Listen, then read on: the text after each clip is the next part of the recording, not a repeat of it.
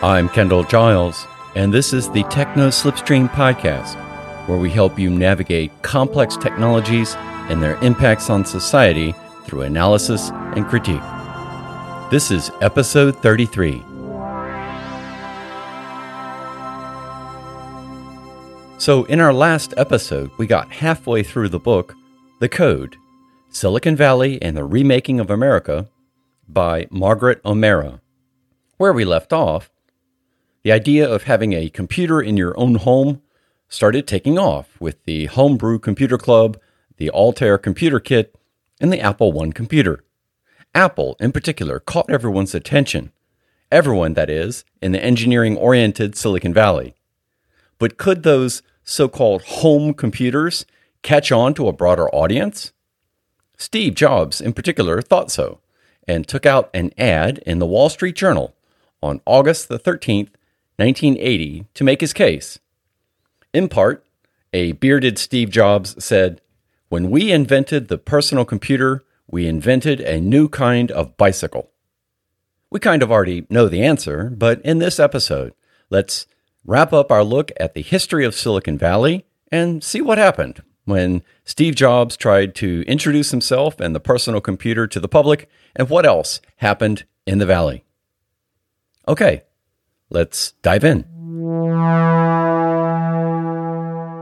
In short, to say that Wall Street and the public reacted positively to Apple and to the personal computer would be an understatement. By 1980, Apple's revenue had grown to double what the entire microcomputer industry had been just 3 years prior. In fact, Apple was considering taking their company public with an IPO. Computer chips were rapidly becoming cheaper and more powerful, and capital gains tax cuts caused a flood of venture capital money to flow into the valley, leading some to refer to venture capitalists as vulture capitalists. But what I found interesting about this part of Silicon Valley's history was that the narrative of this scrappy company, Apple, starting their company in a suburban garage, completely ignored the role of the government in making Silicon Valley possible in the first place. The supercomputers, the forefathers of the personal computer, resulted from government funding during the war. And as we saw in the last episode, defense funding launched Hewlett-Packard and other Valley companies. And the government funding also caused the growth of the microchip and the growth of Stanford University. Today, we know the legend of Silicon Valley as starting from a garage, this free market American dream, but Lockheed was still, at that time, the Valley's largest employer, and government investment allowed these new innovations to happen. But Apple did go public, and in October 1981, Steve Jobs appeared on the cover of Inc. magazine, under the headline, "This man has changed business forever." And with this, the history of Silicon Valley became legend. But here I want to note that in many ways, a complementary success story to Steve Jobs and Apple Computer is that of Bill Gates and Microsoft. Though Microsoft headquarters was in Seattle, Washington, Microsoft was, in a sense, symbiotically linked with Silicon Valley. IBM, the battleship, was the early main competitor to Apple, the pirates, and the IBM PC came to dominate the market. The real key to IBM's success was the combination of Microsoft software and Intel CPUs. Instead of just the IBM PC, other personal computer makers also came onto the scene, also using Intel chips and Microsoft software. These PC clones, often much cheaper than IBM PCs, caught on in the market, causing difficulties not only for IBM, but also for Apple. In fact, in 1983, Apple had to lay off employees, and Steve Jobs even brought in someone from outside the computer industry, John Sculley, president of soft drink maker Pepsi, to serve as Apple CEO. Apple's response to the growing PC threat is still talked about to this day. During the Super Bowl on January 22nd, 1984, Apple shook the world with an ad featuring a woman running with a hammer through a Ridley Scott and George Orwell dystopian corporate building amid mindless drone workers. She was being chased by guards, and she stops and swings and hurls her hammer through the air towards a screen that was featuring a talking managerial overlord. When the screen explodes, shattering the reality of the drone workers, the following words appeared on the screen. On January 24th, Apple Computer will introduce the Macintosh, and you'll see why 1984 won't be like 1984. A picture of the Mac was never shown, only the rainbow Apple logo. In politics, Ronald Reagan and a group of Democrats that became known as the Atari Democrats, including a representative from Tennessee named Al Gore, both saw Silicon Valley as representing America's future. And the public did too. In the book, Omer reports that while Americans bought just 724,000 personal computers in 1980, by 1982, that number jumped to 2.8 million. Now, to keep up with this demand, Silicon Valley companies kicked into overdrive. And here we see the cementing of what became the Silicon Valley culture. Says O'Mara, 80-hour weeks were the norm. Utter immersion in work was a badge of honor.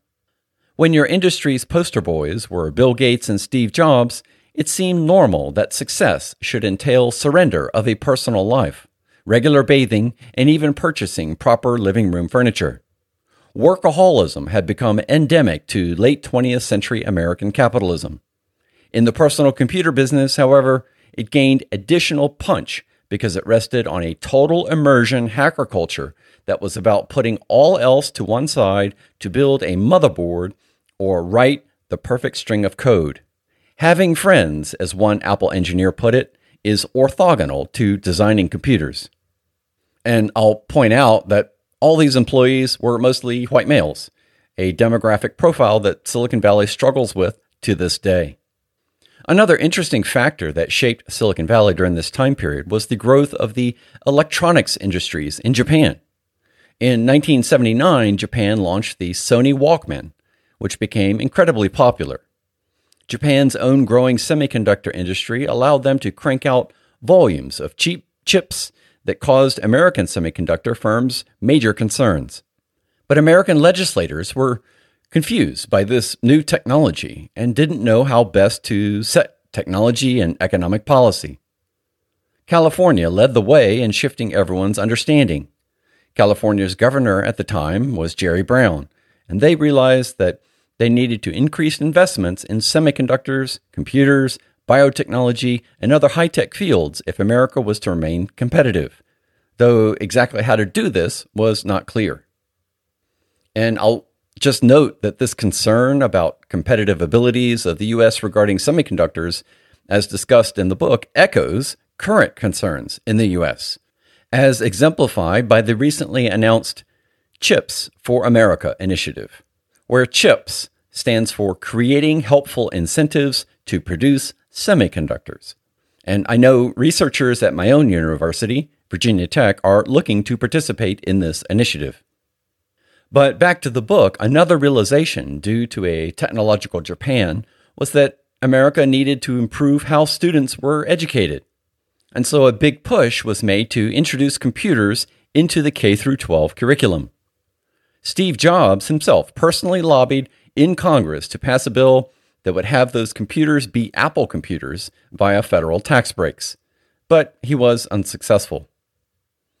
However, computer literacy as a key to creativity and career success, and to keep up with Japanese peers, became entrenched in curriculum design. At least that was the thought. Computer technologies in the classroom tended to magnify equality gaps between affluent and minority school districts, and more time seemed to be spent on fixing the technology than using it for creative pursuits. As someone put it at the time, to err is human, but to really foul things up requires a computer. Defense spending once again came to Silicon Valley's rescue. 1982 saw DARPA's Strategic Computing Initiative, and its $650 million budget funded research programs into supercomputing, microelectronics, and artificial intelligence. And that was just the beginning.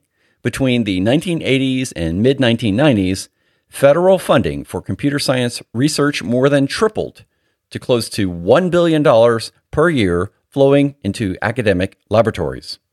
But that research was increasingly focused towards military ends. For example, U.S. President Ronald Reagan announced the goal of creating a missile shield against incoming nuclear weapons with SDI, or the Strategic Defense Initiative. But unfortunately, there's also the saying that live by the sword, die by the sword. And with the increasing ramp up of defense spending came corresponding fears of nuclear annihilation, captured in the 1983 movie War Games. By the late 1980s and 1990s, Steve Jobs had both been fired from Apple and started a new computer company called Next. And Microsoft continued to grow.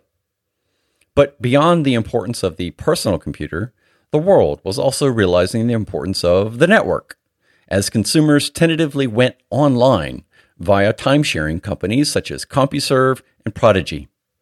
Personally, I remember first going online in high school in the early 1980s with my Atari computer. Now, the online experience at that time was very clunky, but it was clear that being able to connect with others remotely via computer was the future.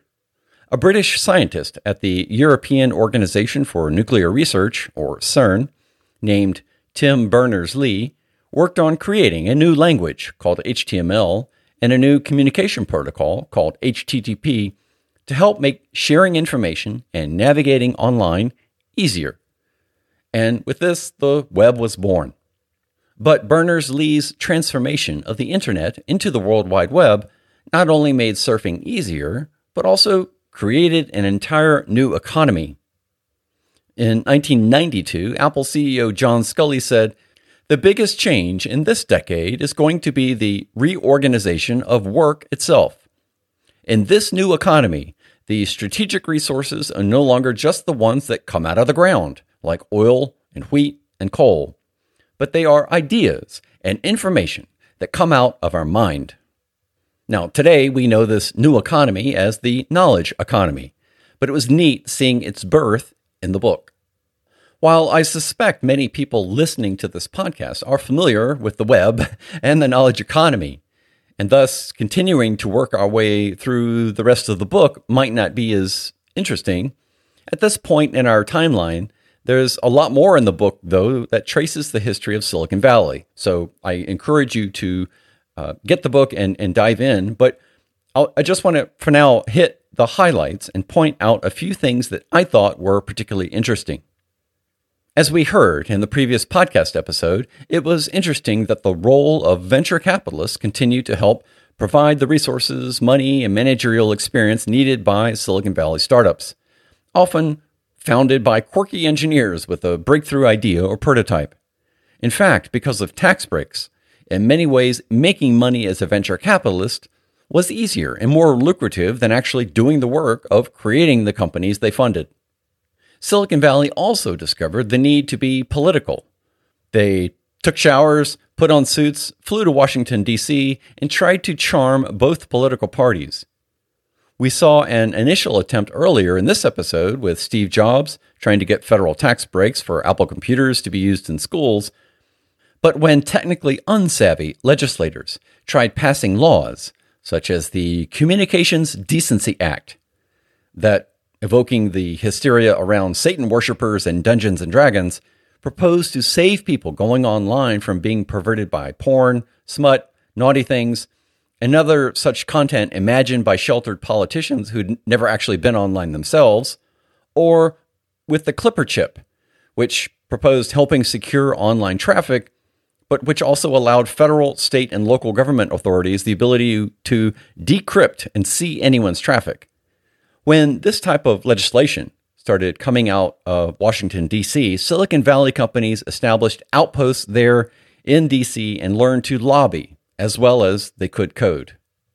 Also, another part of the book I found interesting was how the rise of Amazon, Google, and Facebook during the 2000s transformed the early culture of the internet, which was based on the free flow of information on a non-commercial network.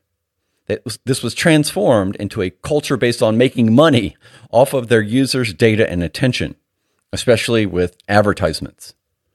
An early motto of Google was "Don't be evil," though as time went on, Silicon Valley's sentiment more echoed Facebook's motto of "Move fast and break things," which, along with tech bro demographics, led to the creation of products more interested in surveilling you while nominally providing value to you. While O'Meara does not go into much detail about the implications of this cultural turn, other authors have, such as Shoshana Zuboff's The Age of Surveillance Capitalism. Another item I found interesting is that of all the Silicon Valley companies that were detailed in the book, many were created by immigrants. O'Meara says, "Open doors to the world allowed Silicon Valley to draw from a global talent pool, even as politicians have begun to hotly debate the nation's immigration policy. Over half the companies founded in the Valley between 1995 and 2005 had a foreign-born founder.